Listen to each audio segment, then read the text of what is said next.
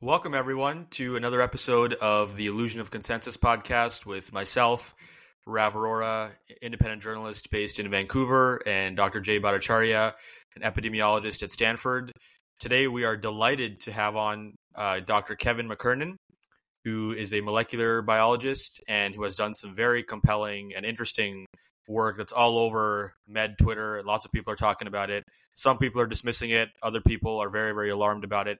And that is the DNA contamination of the mRNA vaccines.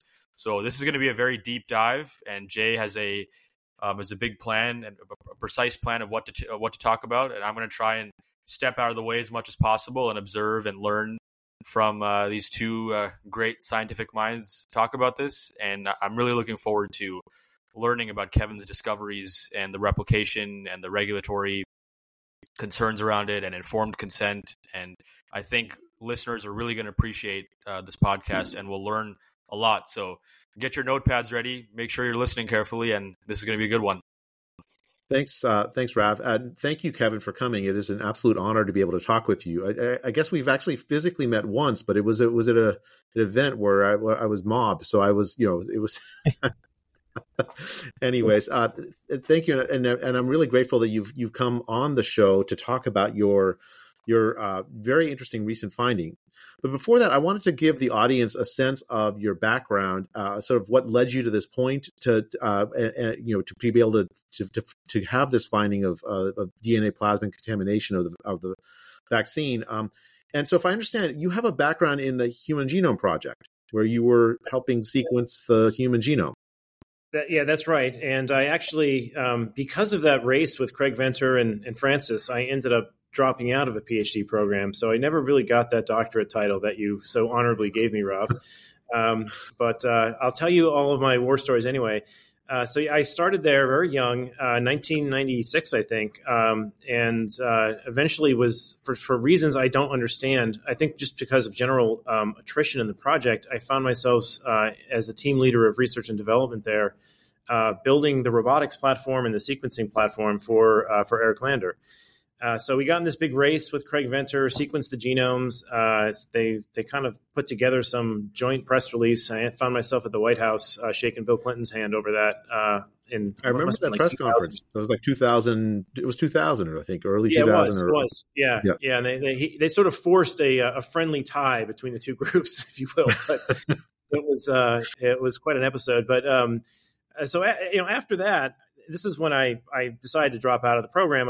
Some of the technology that we had at Whitehead, we were getting all this interest in pulling it out and commercializing it. And so I started a company called Agincourt that pulled some of the SPRI technology out of Whitehead. This is a magnetic bead purification system that's used quite frequently in the field still today.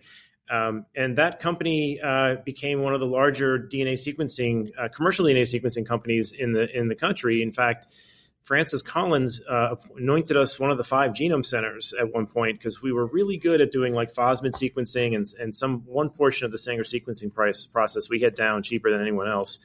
So we were sequencing side by side with Richard Gibbs and Bob Waterston and Eric and Venter, I think was one of the other ones. So, that company grew, and then Beckman Coulter came and acquired it. We then spun it during that acquisition. We had another skunkworks project to build a DNA sequencer called the Solid Sequencer. That got spun out in a company called Agincourt Personal Genomics that a year later Applied Biosystems came and acquired. And I went with that company to go and push that sequencer to market. So then we ended up in a really intense race with Jay Flatley at Illumina, who is a wonderful guy and a really intense competitor. And we saw this massive decrease in cost of DNA sequencing. And I spent, I think, 5 years there working on Solid, and then also the Ion Torrent platform that came out from Jonathan Rothberg. It was a semiconductor sequencing. I think it's still out there today. And at some point, I started. We began sequencing cancer genomes with these because it was really helpful to sequence a tumor, find the mutations unique in the tumor from the patient, and maybe those would be druggable, like EGFR has been druggable with ERISA. And that was the hope. So a lot of people were buying these sequencers to sequence cancer genomes. And I got wind of, and realized from some friends that, hey, this is great that you can personalize the treatment, but all the treatments are toxic. So what can we do what about these cannabinoids? These cannabinoids are non-toxic, there's some papers. Is that how you got involved with sequencing the whole marijuana genome? Is that because yes. I understand that you were deeply involved in that the whole I was marijuana. So by the time that occurred, so what happened is ABI got acquired by LifeTech, and if you know LifeTech, they have they were like Vitrogen and LifeTech. They have products in every part of this market. So my non-compete now was everything in my field. So I'm like, all right, if I want to leave and work in this field, I probably have to go in some field they're never in.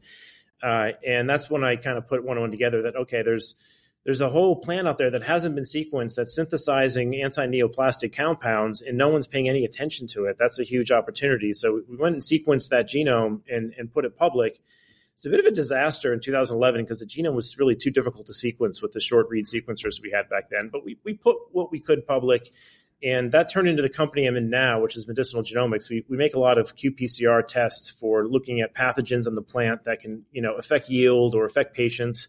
And we have a genome sequencing pipeline here to work in that sort of ag genomic space.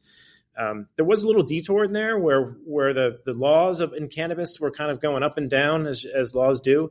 And we backed out of the cannabis space and focused on epilepsy and mitochondrial disease sequencing. And that turned into a CLIA CAP certified lab that was looking at patients' genomes. A lot of those patients happened to have an interest in CBD because CBD was getting pushed through the FDA for an anti-epileptic drug, and it finally got through.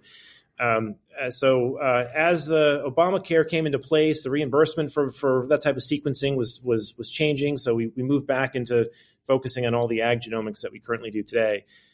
So how did I end up sequencing this vaccine? I was actually sequencing RNA from cannabis plants when they were getting infected with hop latent viroid. This is kind of the COVID of the cannabis field that's just decimating the cannabis field. It drops the yields like 40%. It's a little 256 base pair piece of RNA that when it gets into the plant, so some type of RNA interference mechanism just shuts down the growth of the plant. So when we were trying to figure that out, we were sequencing RNA like every week from these plants, and it stopped working one day, and none of the reads were lining up with genes. They were just everywhere. And that's when someone in our informatics team was like, well, you should spike in like a known RNA to sort out this problem. Like, is it your RNA prep? Are you not capturing the polyase from the mRNAs? Like, we don't know what's going on. Spike in some controls. And I was like, all right, I have some pharmaceutical grade mRNAs in the freezer. I'll put those in. And I wasn't expecting it to turn into this project. And after we sequenced those as a control, it sorted out what our problem was in the RNA sequencing pipeline. We had a bad DNA slot that wasn't chewing up things appropriately, which is kind of ironic given what we're going to talk about. But then we saw this plasmid contamination in the sequencing of the vaccine, and we didn't know what the heck to do. We're like, now we're pregnant with information that is probably material to everything going on in the field. We're underfunded. This is not our business. We can't bury Kevin, this. So you actually got involved with this with COVID, even before, because I remember seeing a critique from you of the Drosten PCR sort of procedure to identify the COVID test. Like this is the basic PCR COVID test used through much of the pandemic. So I'm assuming I'm assuming that's why people sent me vials, as I had published that paper and I had published one with Peter McCullough on some of the differences between the sequences in the vaccine versus the virus. There's some differences that might be material. But this precedes the vaccine, right? This was like, how do you... So my main critique there was one, it was peer reviewed very quickly and they didn't have any internal controls, and that's a violation of MICE guidelines. In quantitative PCR, particularly with human subjects, you need to have an internal control that tells you how much DNA you have of the host. Because everyone's talking about viral loads, but you don't really have a viral load if you don't have a denominator. You need to know, like, how much virus do you have compared to how many cells did you harvest? Because the swabbing of your nose can vary 10,000-fold.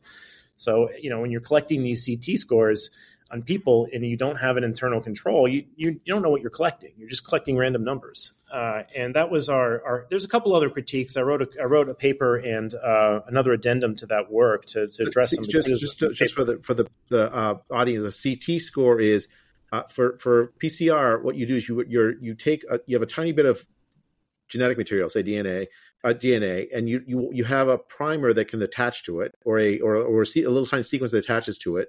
You have an enzyme which copies that strand of DNA where it's attached, and now you have 2. And you run it. That's 1 cycle. You run it again. Now you have 4. Run it again. So that's 2 cycles. 8, 16, 32, 64, 128, 256, and so on. The number of cycles is how many times you have to double before you can detect. You get a detectable amount of DNA.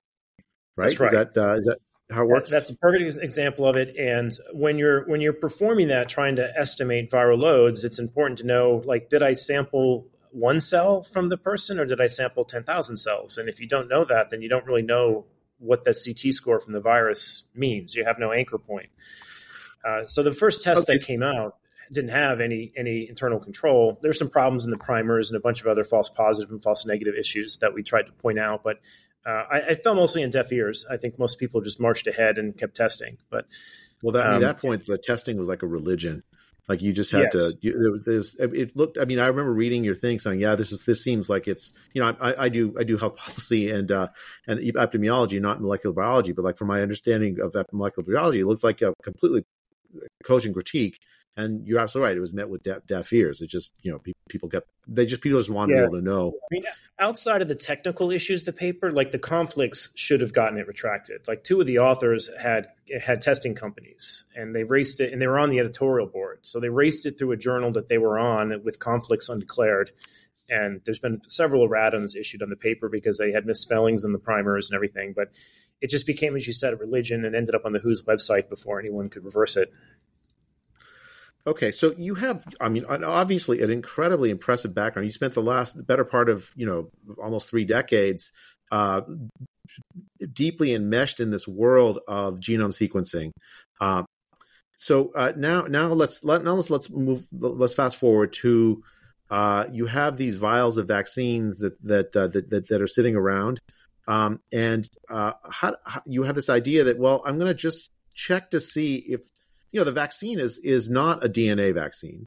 It's a vaccine with this modified mRNA, this modified RNA platform, so that you are if you just use the standard PCR test and try to replicate, try to run it through with a DNA polymerase or whatever, you're not going to find anything, right? Well, it certainly won't amplify with the COVID tests. You need to have primers that are keyed off of the codon optimization changes they did in the vaccine. And the other thing I was kind of I'm asking, like, how did you have the idea that I'm going to try to amplify DNA? Because the finding you have is not that there's RNA that you can detect. The finding you have is that there's DNA in the vaccine vials that shouldn't be there. So how did what made you think I should check that? I didn't. What happened is when you do RNA sequencing, it will actually amplify DNA if it's in the background. You're supposed to run a DNase reaction to get rid of it. And if that's not running to completion, then DNA sneaks into the RNA sequencing process. And during this reverse transcription reaction, it can turn RNA into DNA or DNA into more DNA. And so when we ended up getting the sequencing back and ran the assemblies, we got this huge contig that was like 7,000 bases long. And we're like, that doesn't make any sense. What is that? It has a spike sequence in it, but it has all this other junk in it. It was a vector from the plasmid. It was totally unanticipated. Once we saw that we had the expression vector in our hand, we couldn't quantitate how much DNA was there, because this process of RNA sequencing preferentially sequences RNA as opposed to DNA. So it wasn't a good tool to look at the read levels and count how much DNA is there based on read levels, because we know that the process is tailored to capturing RNA. But it was enough to tell us there was something there. And that's when we went about designing quantitative PCR assays to try to get a more exact number. Is okay, how much DNA from the plasmid is there versus the RNA? How did you know it was a plasmid as a contamination? Or that was a hypothesis? It's a great question. Yeah, so if you just take that sequence and throw it into like an open source annotation tool, like SnapGene is a piece of software that if you plug DNA into it, it will paint all of these components of common vectors onto it. And so we threw it into SnapGene, and it instantly pulled out painted on I could share a screen probably. If I can pull up, I'll try and do that in the background when we're talking. But there's a lot of people going to be listening to it on audio, so why don't you just describe it? All right, so never mind. Yeah, so it will pull up it painted the bacterial origin of replication. That's a sign that this is a plasmid meant to be amplified in bacteria.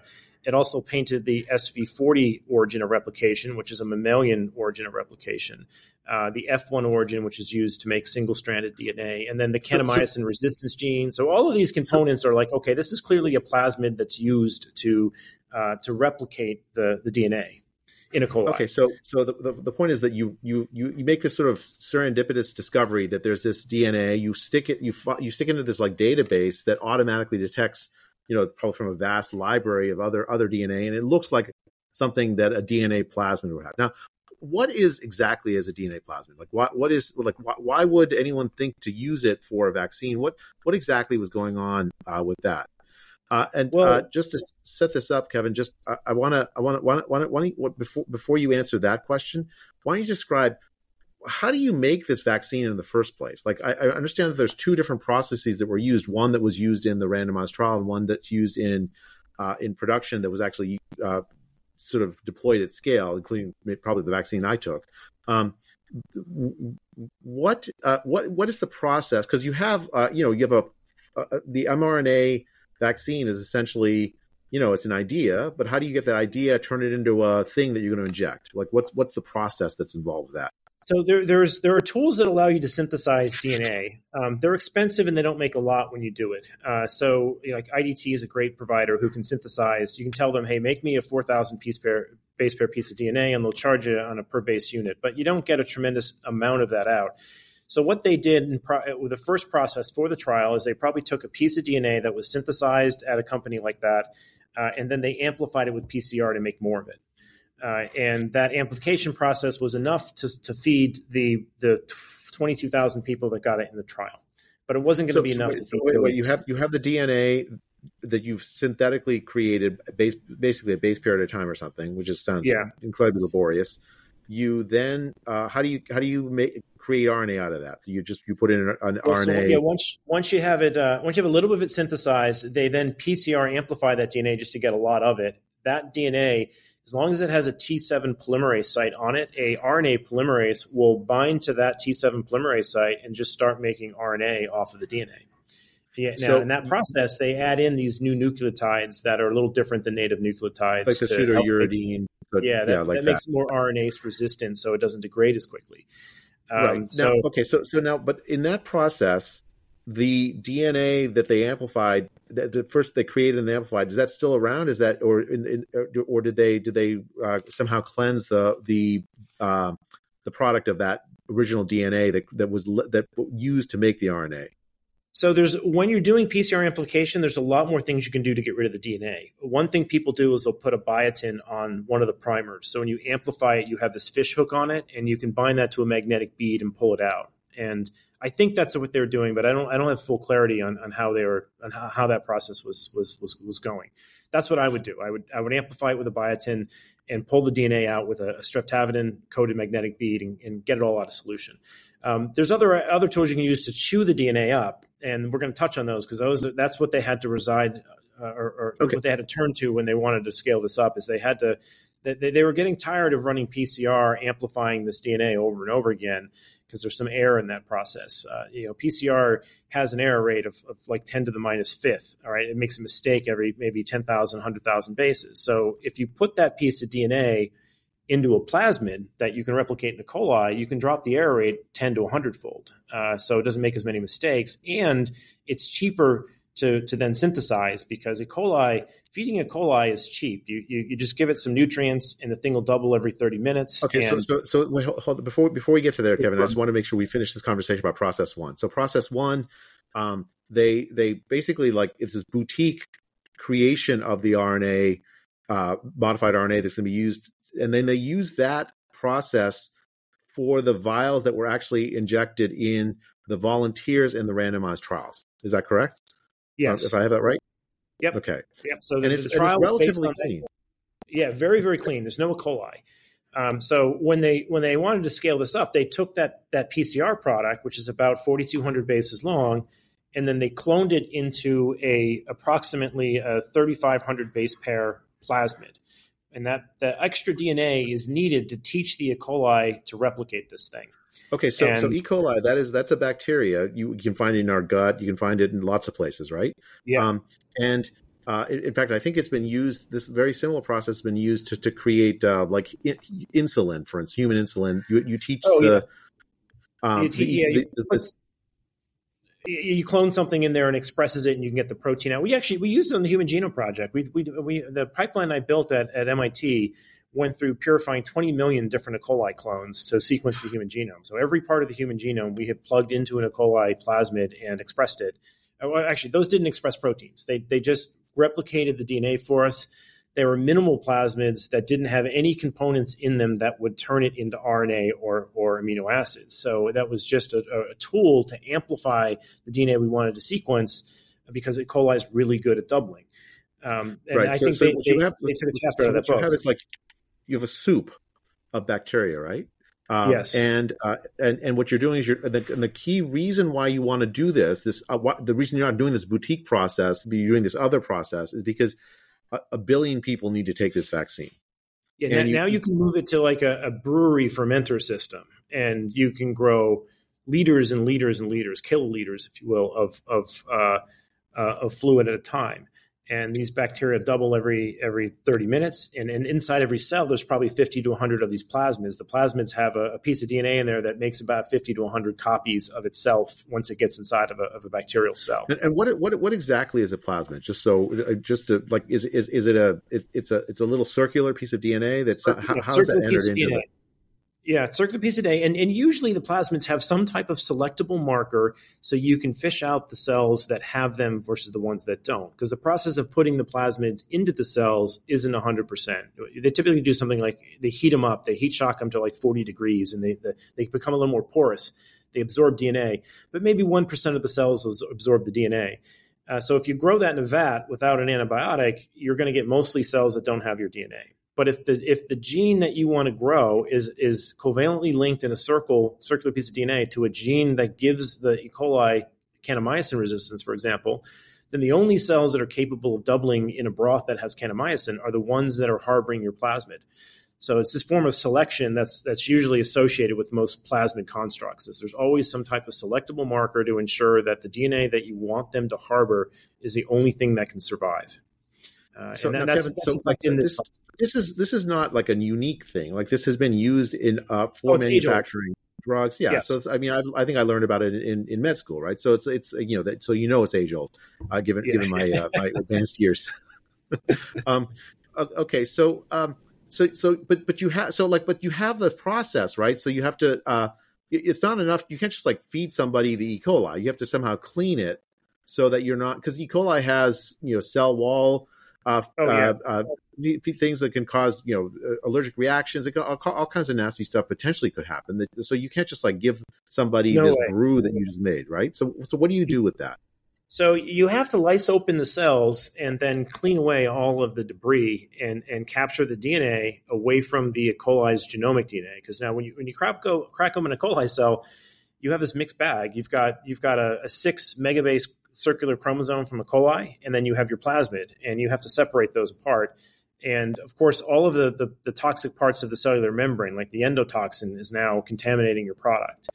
And that's actually probably the hardest thing to get rid of. In fact, that's where I've worked with endotoxin issues before with David Sabatini. We were doing reverse transfection microarrays where you put these plasmids down on gelatin on slides, grow cells on them, and they absorb it and express whatever plasmid you have there. The cells are very sensitive to these endotoxins from E. coli because they trigger an immune response and anaphylaxis and sometimes sepsis. So it's whenever you see plasmids as injectables, you have to really dig into the endotoxin levels because that's the number one risk coming out of this process. Now, we didn't do any measurements of endotoxins. We don't have those tools here, but I have done endotoxin work in the past, and the assays are notoriously complex.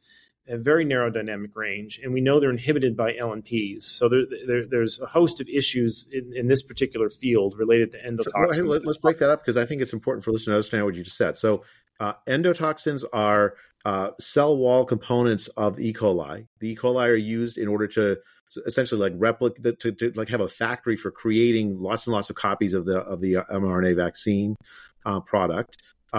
It's sitting there in the soup. You basically lyse it and try to figure out ways to like remove all this contamination, but sometimes a little bit of that cell wall debris is left over. That's called endotoxin, and it can cause all kinds of allergic reactions and other things in people. We don't. But now you said also that the LNP. What is the LNP? That's the lipid nanoparticles. That's lipid nanoparticle. Which the vaccine is encased. Right. So how would that interact with the endotoxin? What do you? Well, what it could hide it. So if you were to take this a plasmid that you've extracted, and let's say there's some residual endotoxin present, and you put it inside an LNP. If you want to go and assay for endotoxin at that point, the LNP is probably going to shield it from the assay. It's going to probably be internalized and you won't see it. So it's important you have endotoxin sitting there inside this little sort of sphere of lipid nanoparticle, and that gets. It's going to probably be on the membrane, just like it is on the E. coli cell wall. Is that the endotoxin? It's going to want to be sitting on the LNP's membrane as if it's its new home. It has these characteristics that kind of sit it on the cell wall, if you will. So they probably have to do all this endotoxin measurement before they package into LNPs. And there's some assays out there that they're using. They're known as LAL assays that require horseshoe blood to measure them, and they're notorious for having a narrow dynamic range. There's other ways to do this with mass spec, but we didn't see that in any of their disclosures. So they're using something that is arguably under quantitating it. Now, the reason we're really zoned in on this is one, there's anaphylaxis we see all over VAERS, and we saw videos of people getting injections and dropping with shock in 15 minutes. That everyone thought that was PEG, but it could possibly be this endotoxin as well. It's just that there's a lot of literature out there on spike protein exacerbating PEG. Just again for the audience that is not familiar, PEG is an adjuvant, an additional thing that's added on to the vaccine? It is, yeah. It's part of the makeup of the LNPs. They throw some polyethylene glycol in there, and some people do have allergic reactions to that upon injection. So that is a concern. But an unappreciated one, I think, is this LNP, or I'm sorry, this endotoxin. It's also known as LPS. I've been using endotoxin because people confuse LPS with LNPs, and it's just easier to keep them apart that way. But there's literature on spike protein being exacerbating this endotoxin effect. So we have a drug that gets injected, it makes spike protein, which is hypersensitized to there being any endotoxin around. So the limits need to be really, really low for endotoxin with this product more so than others. And most of the documentation we have is redacted on the endotoxin levels. Right. So you have really just it's one major finding and one possible finding from what you did. So what you did is you had some vials of the COVID vaccine that sounds like people sent to you. Yes, and you have this like serendipitous discovery of this DNA contamination, which shouldn't be there. You check it, and it turns out to be a plasmid, and of course the plasmid's there because the manufacturing process of the vaccine requires the plasmid, and normally you would expect it to be cleaned out during the process before it's injected in humans, and yet it's not entirely cleaned out. It's sitting there in the vial where it shouldn't be. And an important point here is that the trial was run on very clean material that didn't have this. We've now switched to a new process that has other risks that weren't present in the trial. So we had process one, as we talked about a little earlier, that's used in the trial, tens of thousands of people. Then process two, with the E. coli, it's used in billions of people, potentially. And so you have to probably have this different manufacturing process, or else you couldn't have scaled it so quickly, which makes some sense. But there was some obligation to make sure that the E. coli debris and all of that other stuff, the DNA plasmid, was cleaned out of the vials before it was injected, right? Okay, so you have this finding, Kevin, and I remember seeing the finding. And I thought to myself, I think you posted online, and then I looked at your paper and I thought, okay, this conceptually it's not that hard to see. you just check to see if there's DNA where there shouldn't be in there. And you're saying that in these vials you find there's DNA. And I remember there was a reaction online to it with a lot of the folks who've been sort of like the big cheerleaders for the vaccines came back and said, oh, well, look, this is just Kevin finding it's one result. We don't know for sure whether it is in lots of other vials. Who knows where those vials came from? Those kinds of things. But then what I saw, and I'm sure that you were very happy about this. I certainly was when I saw this, because it makes me happy when science works. There were other groups that launched into it and did the same exact experiment that you suggested that you had done, sort of a replication of your study. Now, what did they find? Well, so I was expecting this pushback, having been in this COVID field for 3 years, and I think I knew putting this to peer review would take so long and may never get through because of how politicized it was. So I was like, the best thing we can do is make the replication easier. Design a PCR process that lowers the cost of replication to a couple $100. That way more people can do it, because asking the world to replicate an RNA sequencing experiment, it's several $1,000s. It probably won't happen. So we spent the effort to design PCR products and primers, put those public for anyone to download. And by doing that, a lot of other people were able to pick up on this and check it very quickly. Dr. Sin Lee did this at Milford Molecular. Then Dr. Philip Buchholz did it down at USC. And now we've seen it in Germany. We've seen it in Japan. We've seen it in Canada. It's kind of taken a life of its own. And everyone who's doing it is finding something a little bit different, which is helping put a piece of the puzzle together. So it's really helpful. It's the way science should be: decentralized and sharing and open. So yeah, that was with Pfizer and Moderna, Kevin. It's not just Pfizer. It's also so Moderna. We did Pfizer and Moderna initially, and we only had bivalent Pfizer and Moderna that were not expired, but they were opened. And then we had expired Pfizer monovalents, but we didn't have any Moderna monovalents. So that's all we were able to work with here in Beverly. And then Philip Buchholz just zeroed in on the Pfizer lots he had. I don't think he had any Modernas. The Canadian group had more Modernas than they had Pfizers, and I'm not up to speed on what Bridget Conan had in Germany, but she checked a few lots too, and I think hers were more Pfizer or BioNTech, I should be saying, in Germany. So they all have it, but there's more in the Pfizer ones than there are in the Moderna ones. So far, surveyed to date, there's been a higher level of DNA contamination in Pfizer's. Okay, so this I agree with you. This sounds like good science. Like, it's not just people take your word for it. They have checked you. A whole bunch of other independent groups that are not affiliated with you have checked you and independently found your result, which is that there's this plasmid contamination of the vials and it sounds like it's not uniform, as you might expect if the manufacturing process is somewhat lax in error checking, right? Some vials have more. Yeah, there's a big history of this in the EMA disclosures. They had Pfizer give them 10 vials of information. The EMA didn't check this themselves. They said, Pfizer, tell us how much double-stranded DNA contamination you have. And Pfizer gave them 10 lots that varied by 815-fold. I think the lowest one was like 1 nanogram per milligram, and then one was 815. Now, the 815 one, they put an asterisk on saying, well, this was an artifact of a bad DNA slot. I was like, I understand that problem. This is why I'm here. I had a bad DNA slot in my RNA-seq, so this is really ironic. But they had another one that was like 211, which was over the limit as well. So even if you throw out the one lot they had that was bad, they still had a variance of 211.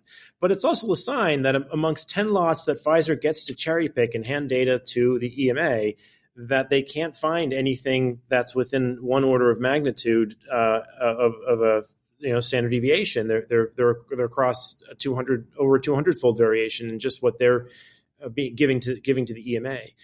So Kevin, just to unpack that. So like Pfizer needs to set, in order to get approval from the EMA, is the European version of the FDA, right? Yes, they approve drugs for Europe. In order to get approval, Pfizer needs to convince the EMA that they have manufacturing processes that are producing safe products that are being injected in all these folks in Europe.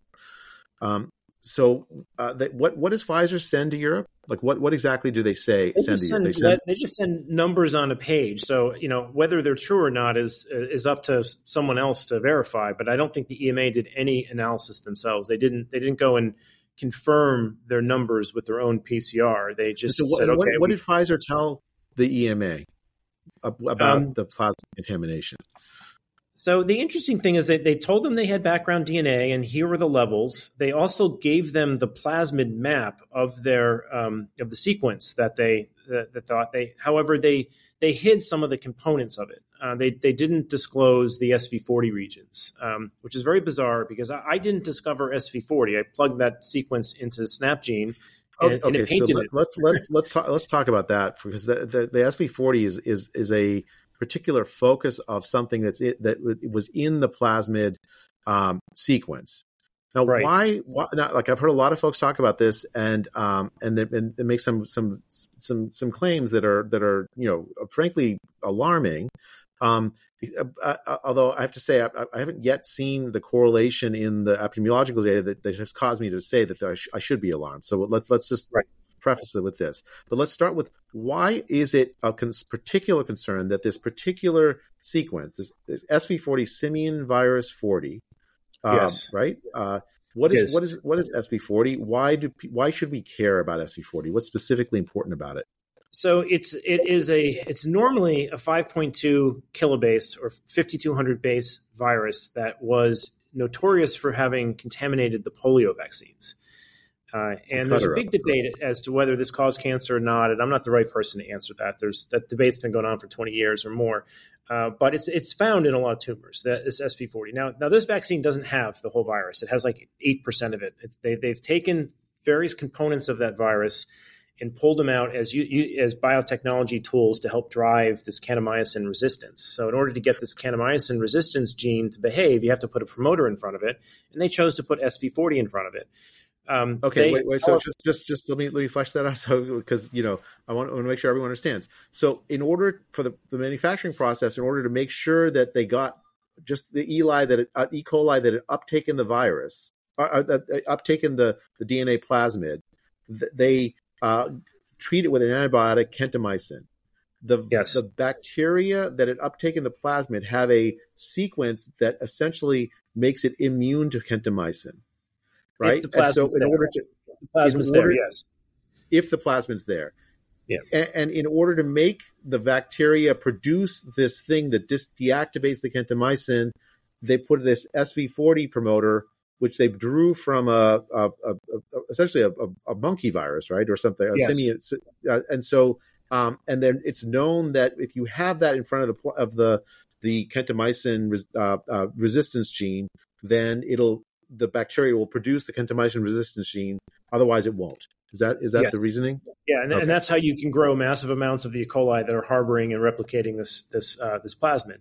Now, Pfizer didn't actually need this SV40 promoter because the plasmid had a redundant promoter in it known as AMPR, which is also what's in Moderna. So they're unique in that they have this SV40 component and Moderna doesn't. Now, there are some issues with that sequence. Is that it's active in mammalian cells. You preferably only want a promoter that's active in bacterial cells because you're growing this in E. coli, right? But SV40 will express in both. The other issue with SV40, that promoter has a very famous embedded sequence in it known as the SV40 enhancer. It's fully embedded in the promoter. It's this like 72 base pair sequence that's infamous if you search for it.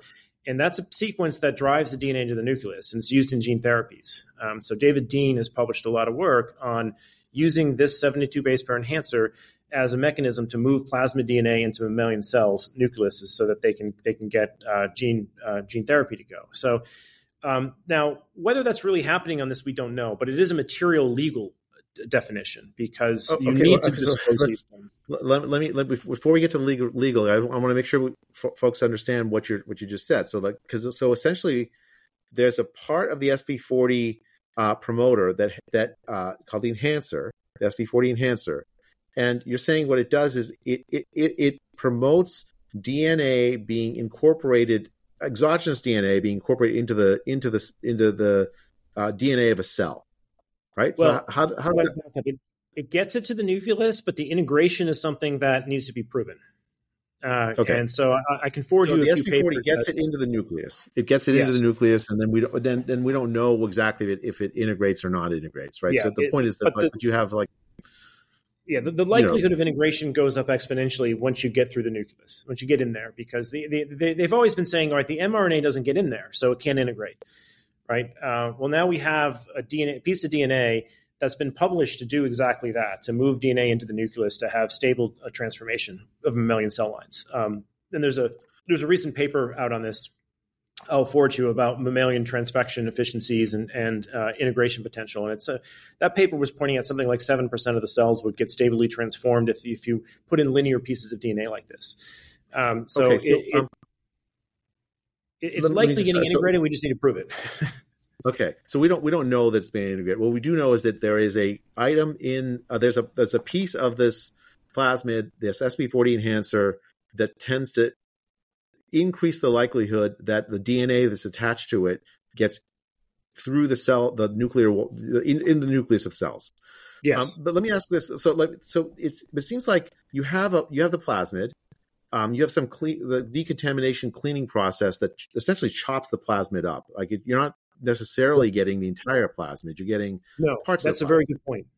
Very good point. So they're aware of this, and they're trying to solve the problem by hitting it with an enzyme known as DNase-1, which chews up DNA and breaks it into smaller pieces. Now, there's a problem with that. It's one of these scenarios where if you don't run it to completion, you make the problem worse. Because if you chop the plasmid up into small little bits, you've now created many more fragments. And the integration risks are a function of the ends of the DNA that are available for ligation. Like so you have to imagine the ends of DNA have certain chemical units that are very important for integration. They have a 5' phosphate and a 3' hydroxyl. And the more of those that you expose in DNA, the more likely those molecules are to actually get integrated. So when you actually chop a plasmid up into small pieces, you make the problem worse. But if you can chop it all the way up into like single nucleotides, then you've solved the problem, and you likely purify that stuff away. I think their goal is to chop it into small bits so that some type of filtration system will clear away the small stuff and not leave behind the big stuff. Now, in our study, we measured what was there with Oxford Nanopore, and we had about the mean size was 214 bases, but had this long tail. We had a couple reads out there that were like 3.5 kb, one was 2.5 kb. And we only sequenced like 865 reads. So if you sequence that really deeply, you'll probably find some that are full length. But those ones actually we're not as worried about because they're less likely to integrate. It's the shrapnel that we're worried about, because when the shrapnel gets pulled into the nucleus, it has a higher propensity to actually cause damage. There's just more copies of the ends of the molecules, and so they're more likely to cause. But it seems like there's one worry that I've seen online and elsewhere about this process, and that is that while the spike protein is somehow getting into the DNA, getting integrated in the DNA, but the spike protein would have to have a chunk that's attached to the SV40 enhancer that then gets to the cell and then integrated, right? Right, not the protein, but the sequence. Right. Yeah. So whether it's creating full length spike that's permanent, you'd want a fairly large piece to get in there, but. I don't think that's our main worry. I mean, it might be that the DNA is hanging around and it's throwing off detection assays that are looking for this DNA or looking for this RNA. That's one issue. But I think the bigger concern is more that if this stuff starts bombarding the genome with promoters, then we have all types of hell can break loose from an oncogenesis standpoint, right? If you start dropping these promoters in randomly into the genome, it starts turning on gene expression in random places. Then we've got we got a problem on our hands.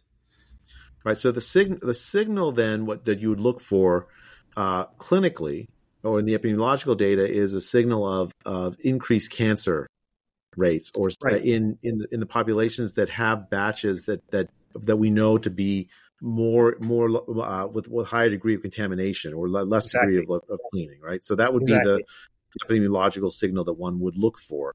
And we tried to look at that preliminarily, but I don't think we have enough data to really draw firm conclusions on this because there's a lot of confounders in studies like that. So we did look at adverse events now on each of these lots, and we tied it to the DNA concentration. Now, the challenge in VAERS is that we don't know the size of the lots, so we don't really know how many people were administered this. So what the CDC has done is they typically do something known as a PRR analysis, where they say, okay, you don't know the size of the lots, so take the number of total adverse events as a proxy for how many shots were given, and then compare that to the serious adverse events. And the ratio of the total adverse events to the serious adverse events is like a proxy for maybe how big the lot size is, and you can normalize the data based on that. So we did that, and there is a correlation with these increasing DNA concentrations having higher adverse events, but there's a lot of other confounders in this that we would caution people, saying that this is still exploratory, I'd say, at that stage. I mean, so if I understand what you've done there, you find no correlation with the Moderna. Almost a negative correlation. Yeah, and those are probably a log scale lower in DNA concentrations than the Pfizer ones. So it could be that below a certain threshold of this stuff, it's noise, and over a certain amount. So the VAERS adverse events, there's a whole range of adverse events, some much less serious than others. Are you looking at particular adverse events in the correlation you find that you would anticipate finding, given the theory is like, okay, there's endotoxins which would cause anaphylaxis, and then there's these small DNA incorporators that are random into the genome potentially. I mean, I don't know that we don't know for certain that's happening, but like if it is happening, that it might cause sort of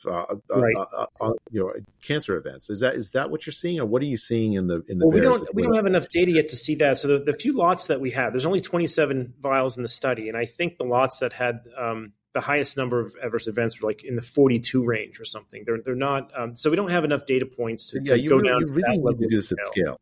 You need to do this at scale. You need a very large study of the sort that, for instance, the US FDA does when it does active surveillance studies. Right, hundreds of vials we need probably, and then we know of some folks that are beginning those. So those are ongoing, where they're going to be surveying hundreds of vials to see if this correlates with adverse events. Now, we do have some information. So the Canadian study was just 27 vials in Canada, but you can take our data that we did in Beverly, and one of those, the monovalent lot there was FL8095. That one has a notorious adverse event ratio, and it had more than what we found in Canada. Philip Buchholz's lots were really high as well, and his had really high adverse events. So there are a couple other data points from other people pointing to a correlation between high DNA content and high adverse events, but there's a third confounder here. There's a third process change that no one really talks about that we can't ignore, which is that after they did process 2, they did process 3, which is they changed the buffers. They changed from a PBS buffer to a TRIS buffer at Pfizer. And we can't discern that right now. Because our lots that have high DNA also have high PBS or PBS lots, right? So there's several. Describe that for the audience. What is that? What is a PBS lot? What does it mean? So they changed the storage buffer for the vaccine halfway through the program. I think their argument was they wanted to have better storage capacity or something. It was better for freezing and thawing. Moderna was always on TRIS, and Pfizer started on PBS. And I think Moderna published some data showing that PBS can induce aldehyde formation on the DNA, and it was bad. So they switched to the TRIS buffers, and that was kind of later in the program. A lot of the lots that we have that have high DNA concentration also happen to have PBS. So we can't definitively say it's the DNA or the PBS, but that'll need more lots to tease apart. There's another confounder in the data. Okay, some of the lots that came out for the children were 5x concentrated. And if you go through, so they need to be diluted before you inject them. And if you go through VAERS, there's like thousands of cases of people forgetting to dilute them and injecting them into kids and having to put in overdoses into VAERS. So the lots for children that we're studying have this additional VAERS entry. When they report an overdose in VAERS, they don't necessarily report that patient again if they happen to have adverse events. They just report, hey, we gave this kid 5x too much. We're sorry. It's in VAERS. When that patient enters VAERS again, their next record doesn't erase the first one. So a lot of the kids that got overdosed with this, we don't have their symptom profile as to whether or not they created adverse events. We just know there's the VAERS report. And so we tend to have higher rates of VAERS reports for some of the lots that have this additional error mode, if you will. So that can confound a study like this. So as I'm sure you're aware, Jay, being in all the large epidemiological studies you're involved in, confounders are everywhere. And so you need large numbers to rule them out. And we just don't have them yet. We just have a hypothesis right now that there's DNAs in there that shouldn't be there. There seems to be some correlation with adverse events. You should go further, go down this hole deeper and see what's there.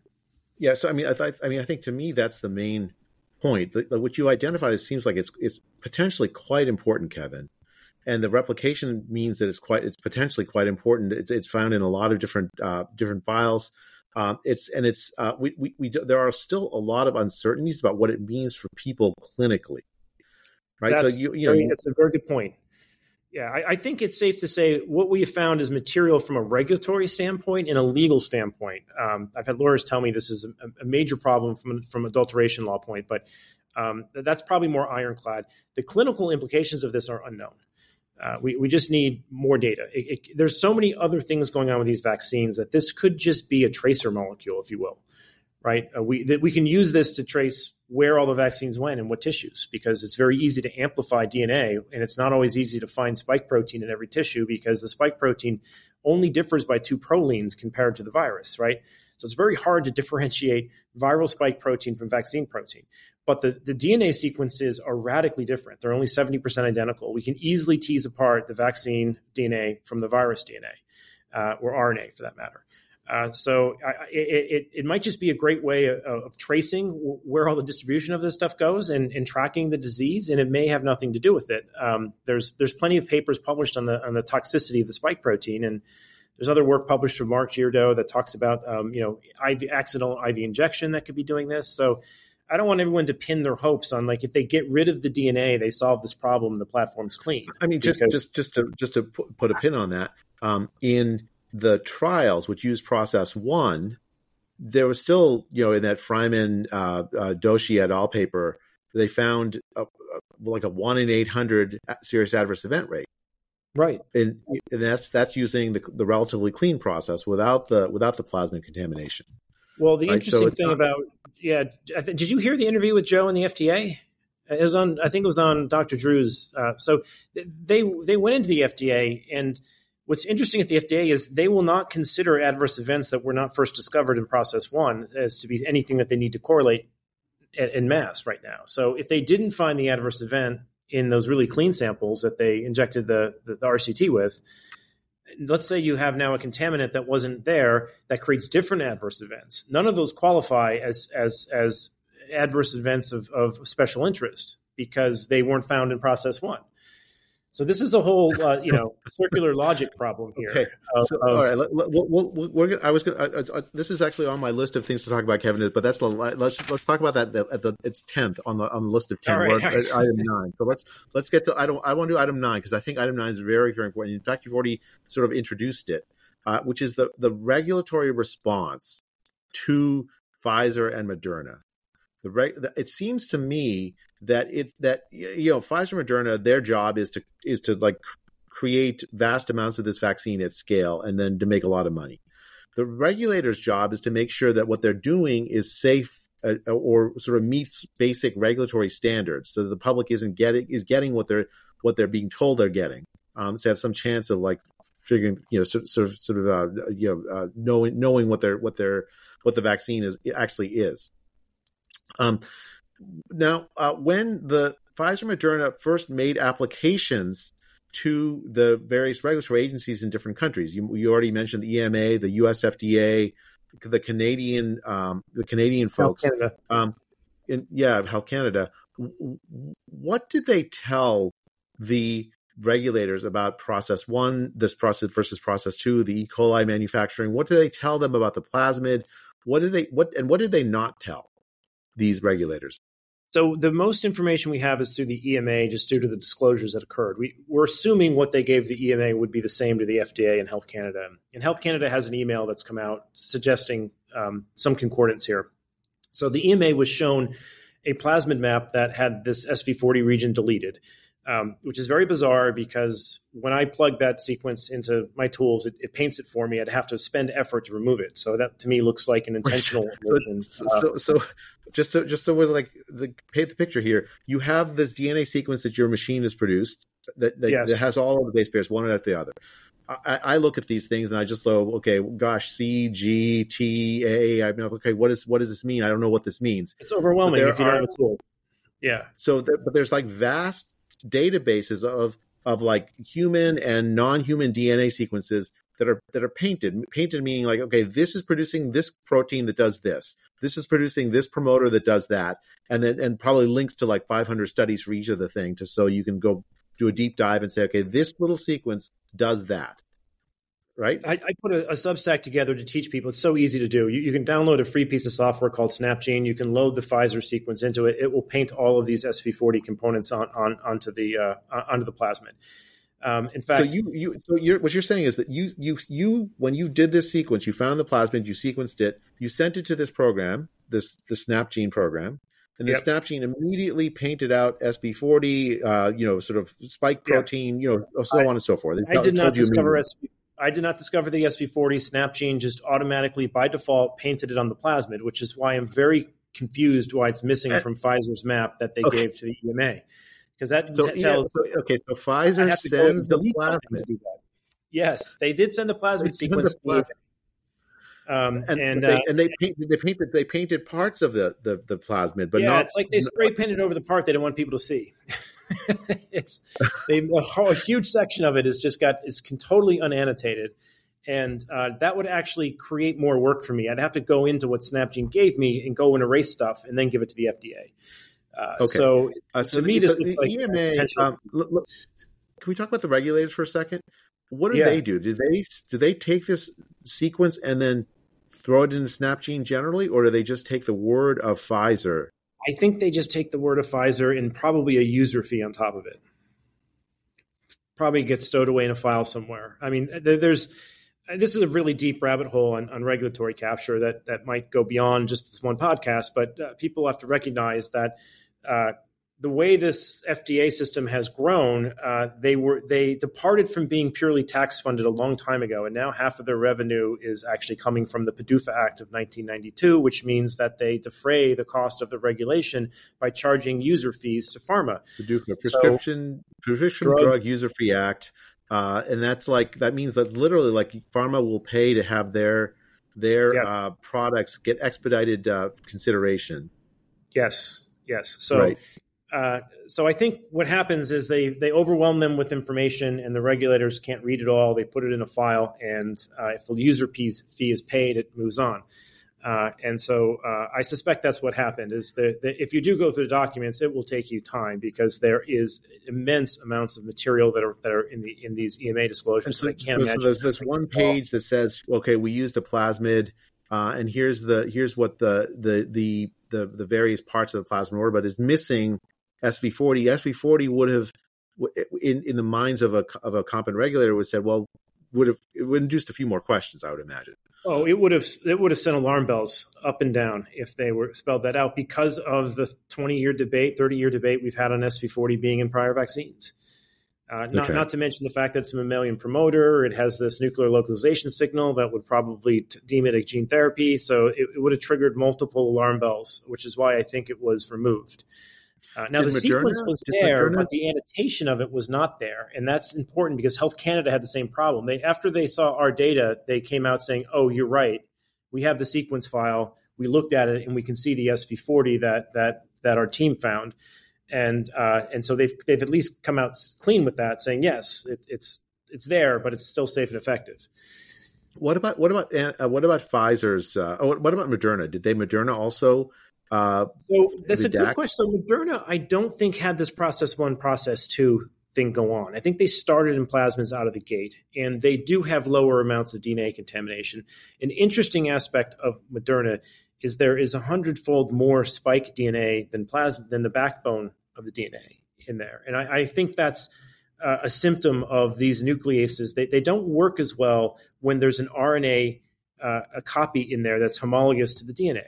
So you make all this RNA off of DNA. Well, that RNA is got a reverse complement of DNA in the solution. So the DNase doesn't know how to clear that. But it does a great job clearing all of the plasmid DNA that doesn't have an RNA complement, but it can't clear the DNA that is underneath the RNA. And that's actually, there's some published papers from Sutton et al. That show that the DNase 1 doesn't do a very good job with DNA RNA hybrids.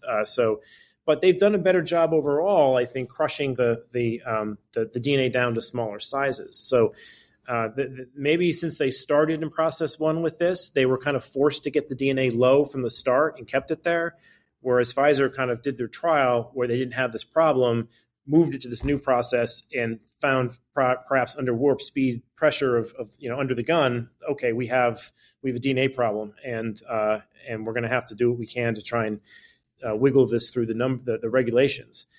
There are some bizarre things in the regulatory documents that show what Pfizer's trying to do to evade the regulations is they are not measuring the DNA and the RNA with the same tool. They made PCR primers to measure the DNA just like we did. And normally what you would do is you take those same primers and measure the RNA with them just by changing the polymerase to something that can amplify RNA. They didn't do that. They moved to a whole different platform to measure the RNA, known as fluorometry, which inflates the numbers tremendously so that they could get a bigger RNA to DNA ratio. That's important for the EMA because the EMA has a different guideline. They have a ratiometric guideline where you have to have so much RNA to DNA and it can't exceed a certain amount of DNA. But to get around that they changed the tools that they used to measure it to present numbers to the regulators, and that probably went over the regulators' heads that was a material change. So the Pfizer submission to the EMA, the claim is that they redacted SV40 in the annotation of the plasmid, and they used a process of measuring the amount of RNA to DNA to essentially inflate the amount of RNA relative to the DNA, and then that meets the regulatory standard then for the EMA. The EMA says you have to have many copies of RNA relative for each copy of the DNA as a way of saying, okay, you can't have a lot. You can't get to zero. No, but it's approximately 3,000. They want a ratio of like 3,030 of RNA to DNA, and they want it below a certain threshold of total DNA. But this brings up an important point about how did we come up with this threshold? Who came up with it?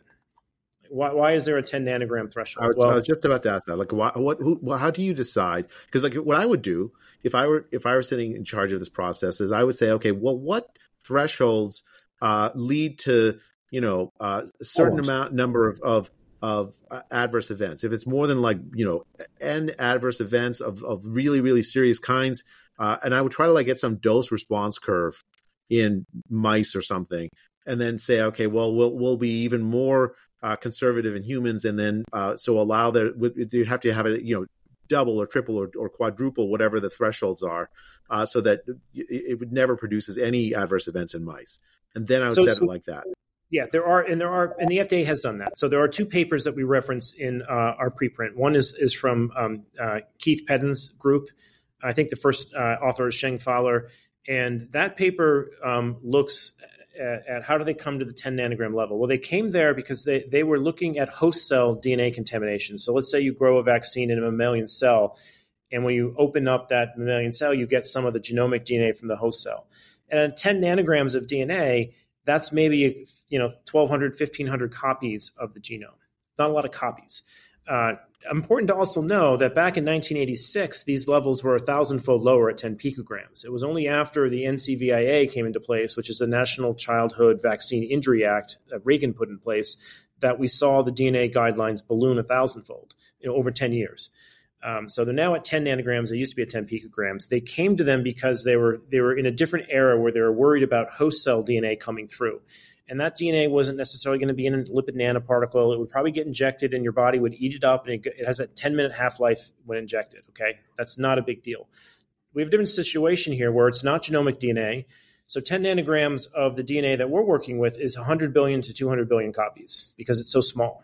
It's not 3 gigabases in size. It's 200 bases in size. So we now have hundreds of billions of copies, hundreds of billions of active ends of DNA, and they're in a lipid nanoparticle, and they have a nuclear targeting sequence. So this is a completely different problem. And the work, the regulators set those thresholds based on essentially antiquated DNA that is not covered by the lipid nanoparticle, doesn't have a promoter that essentially puts it into the nucleus, and so it meets those thresholds that don't apply specifically to this process to this product. Like you have a different threshold. You'd require a much lower threshold.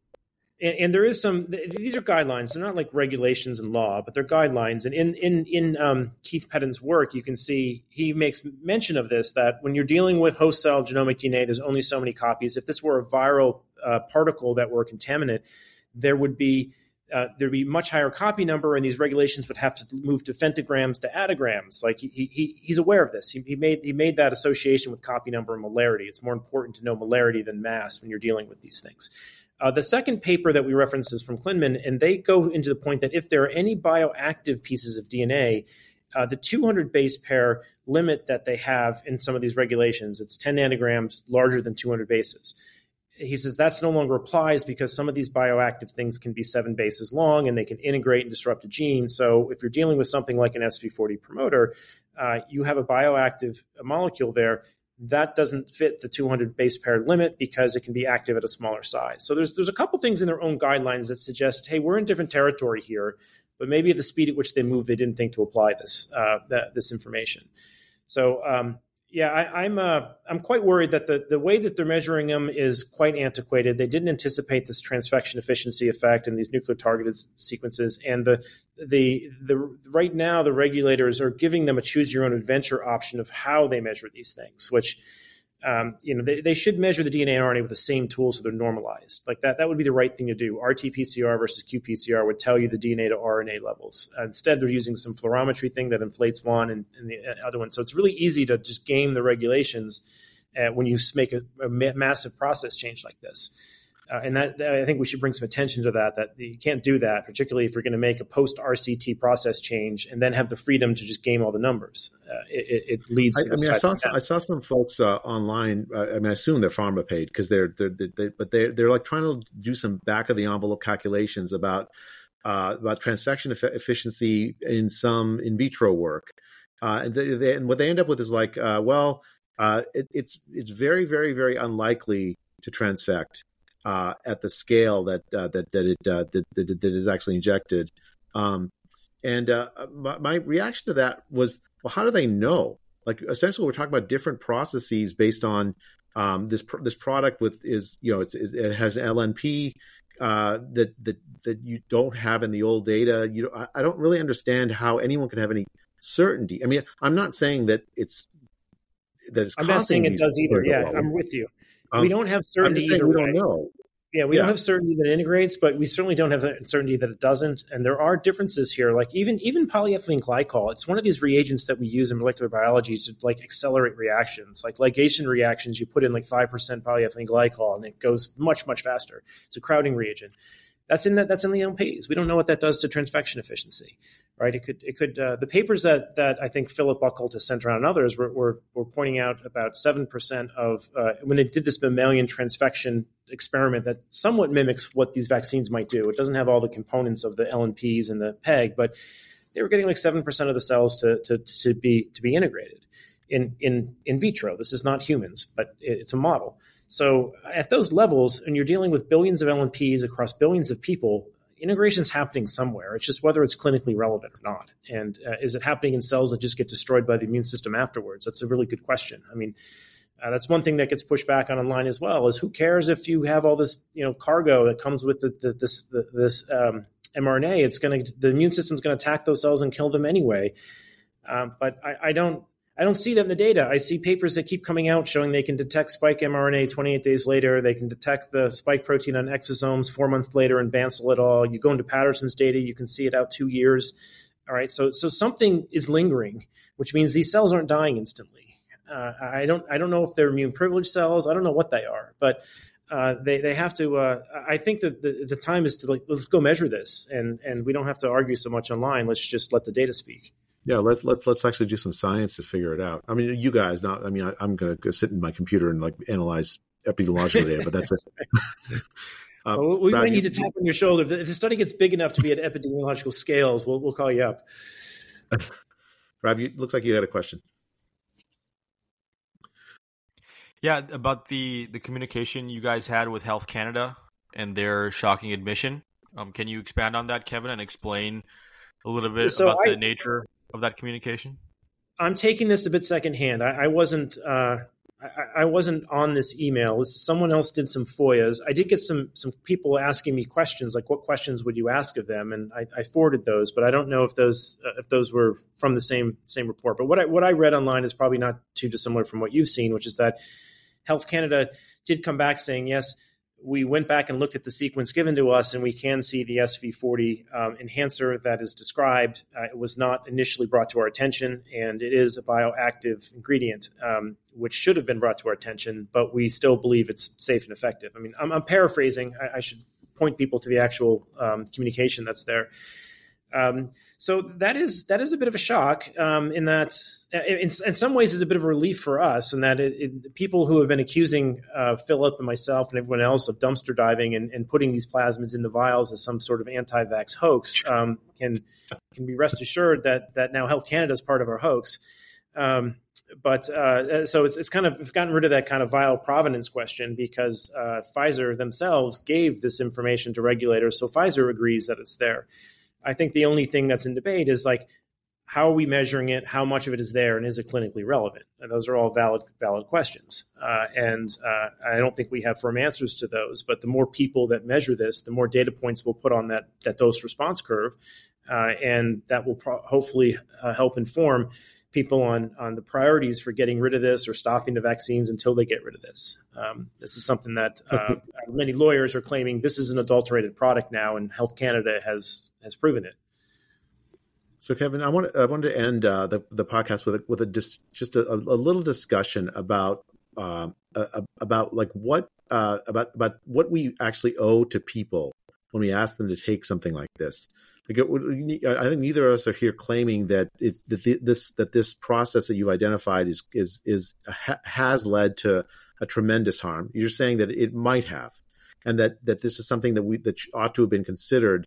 That there may even also have been some hiding of this from regulators by Pfizer. All that is just possible, right? Let's leave aside the legal stuff, because I think that's better had with like people who actually who are lawyers and do this for a living. I just want to like talk through like what obligation do we have to patients when we're offering up a product like this?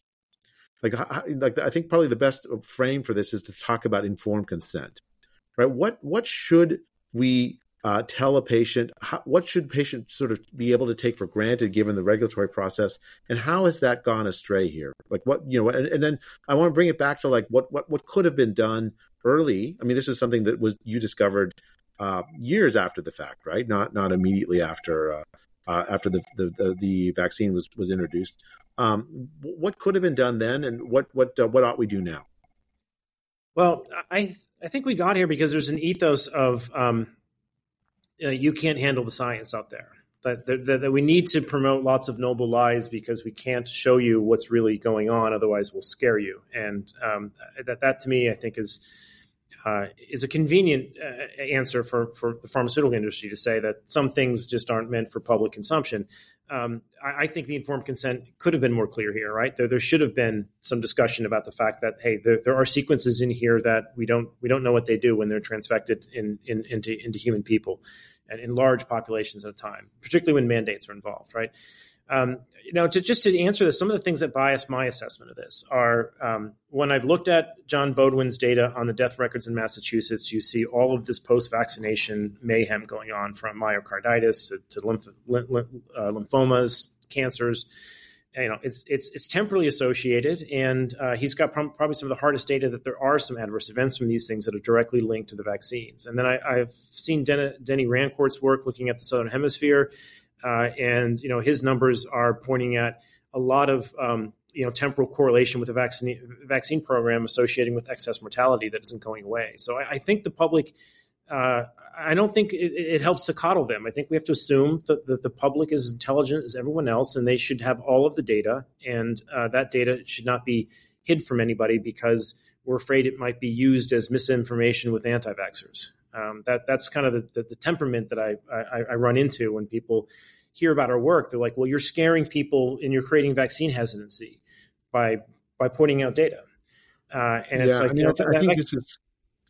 I think I agree with you. I think that so for instance, I'm not convinced by. I've seen like some of the active surveillance efforts by the FDA have identified some serious adverse events. I'm open to the idea that the vaccine may have been beneficial for some groups, like older people, and not less beneficial for others, like young people. I don't think we have, at least I'm not convinced by the data I've seen one way or the other, to have a definitive picture of exactly the full epidemiological effects of the vaccine. But I completely agree with you that this is one of those things where, like, we owe the public full information about this new product with this new mechanism, and even if there's serious findings like the one that you found, Kevin, why should the public not know about it? There's no way to like hide it. Essentially, if you try to hide it, you end up creating worse hesitancy than if you. Yeah, I mean, it's just people will just say, "Well, but we'll assume the worst of you if you're because you think you're being noble with your lie, but I just think you're lying." And not just about this, but maybe many other things. And I think I think your take on it is quite sensible on this. Like, why not just have this conversation out in public, and then we'll see. Let's just do good science around it.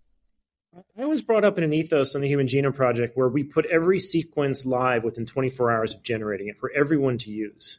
That was trusting the public with information they probably had no idea how to interpret. And now we're in a very different environment where if you put any negative information out, or I just even call it negative. Negative is a subjective interpretation of data. But if you put any data out on the vaccine, if they don't like it, they will accuse you of inducing vaccine hesitancy by unveiling this to the public, and that maybe it should be filtered to some degree and people should be calmed down about it.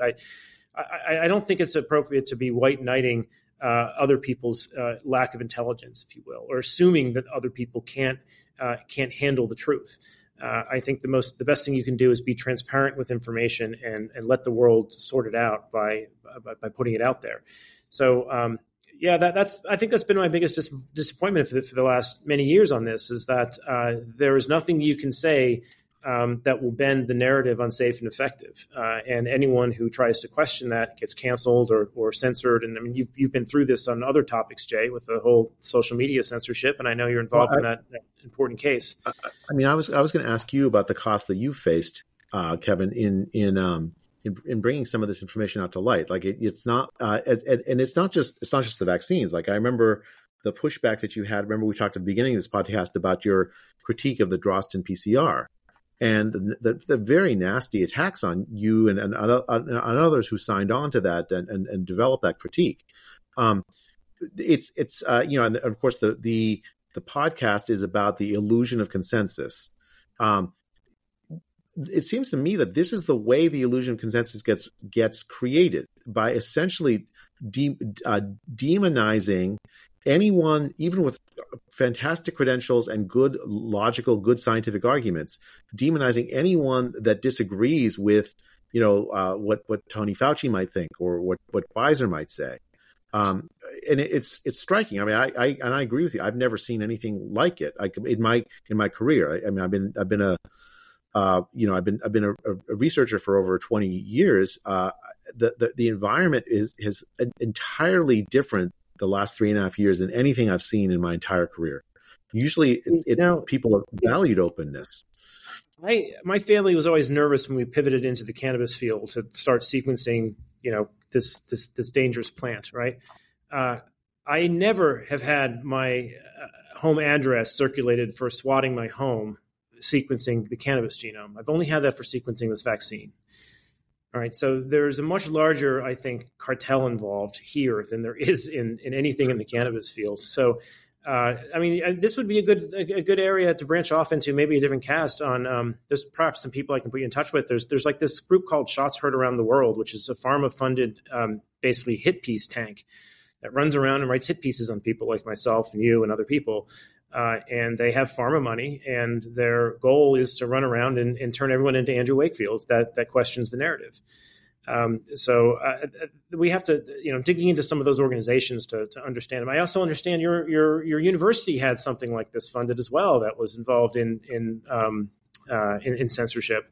That is, the Stanford Internet Observatory. I mean, what they do is they get funding from the NSF, and I think they cooperate pretty closely with CISA, this agency inside the State Department.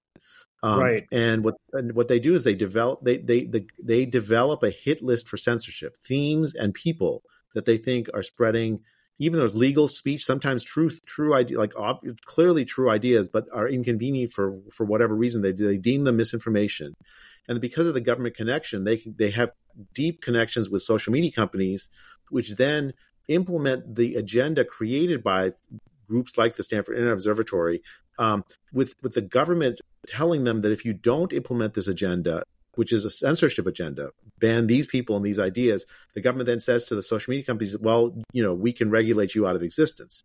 The government then is basically offloading its defamation of people to private universities and to private and to NGOs, which develop the hit list for censorship, and then the government then forces the censorship to happen by going to the companies and social media companies and threatening them.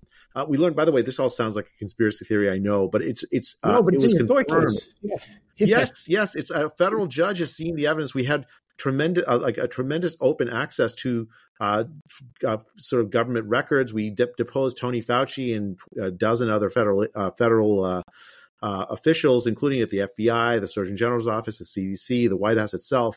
And we have documents to show all of what I just said is true. I mean, it's absolutely shocking, Kevin. I mean, they're just laundering their Lysenkoism through private industry, right? It's a way of getting it off the government books, but having it have proxy arms that are one step removed from the constitutional violations that they're pursuing.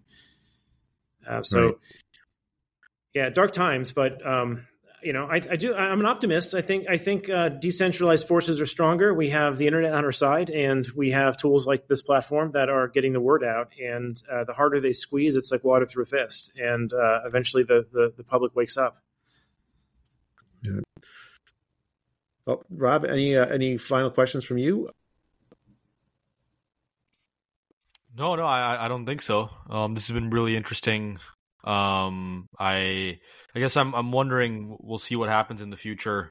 Whether Health Canada or the FDA, other regulators, look at this and how they respond to it in terms of is the vaccine going to be continue to be administered, this new updated vaccine and future updated vaccines, or are they going to reformulate something or pull it off the shelves, or what's exactly going to happen? I'm very curious about that. I guess we'll see. I mean, it's funny. It's like the.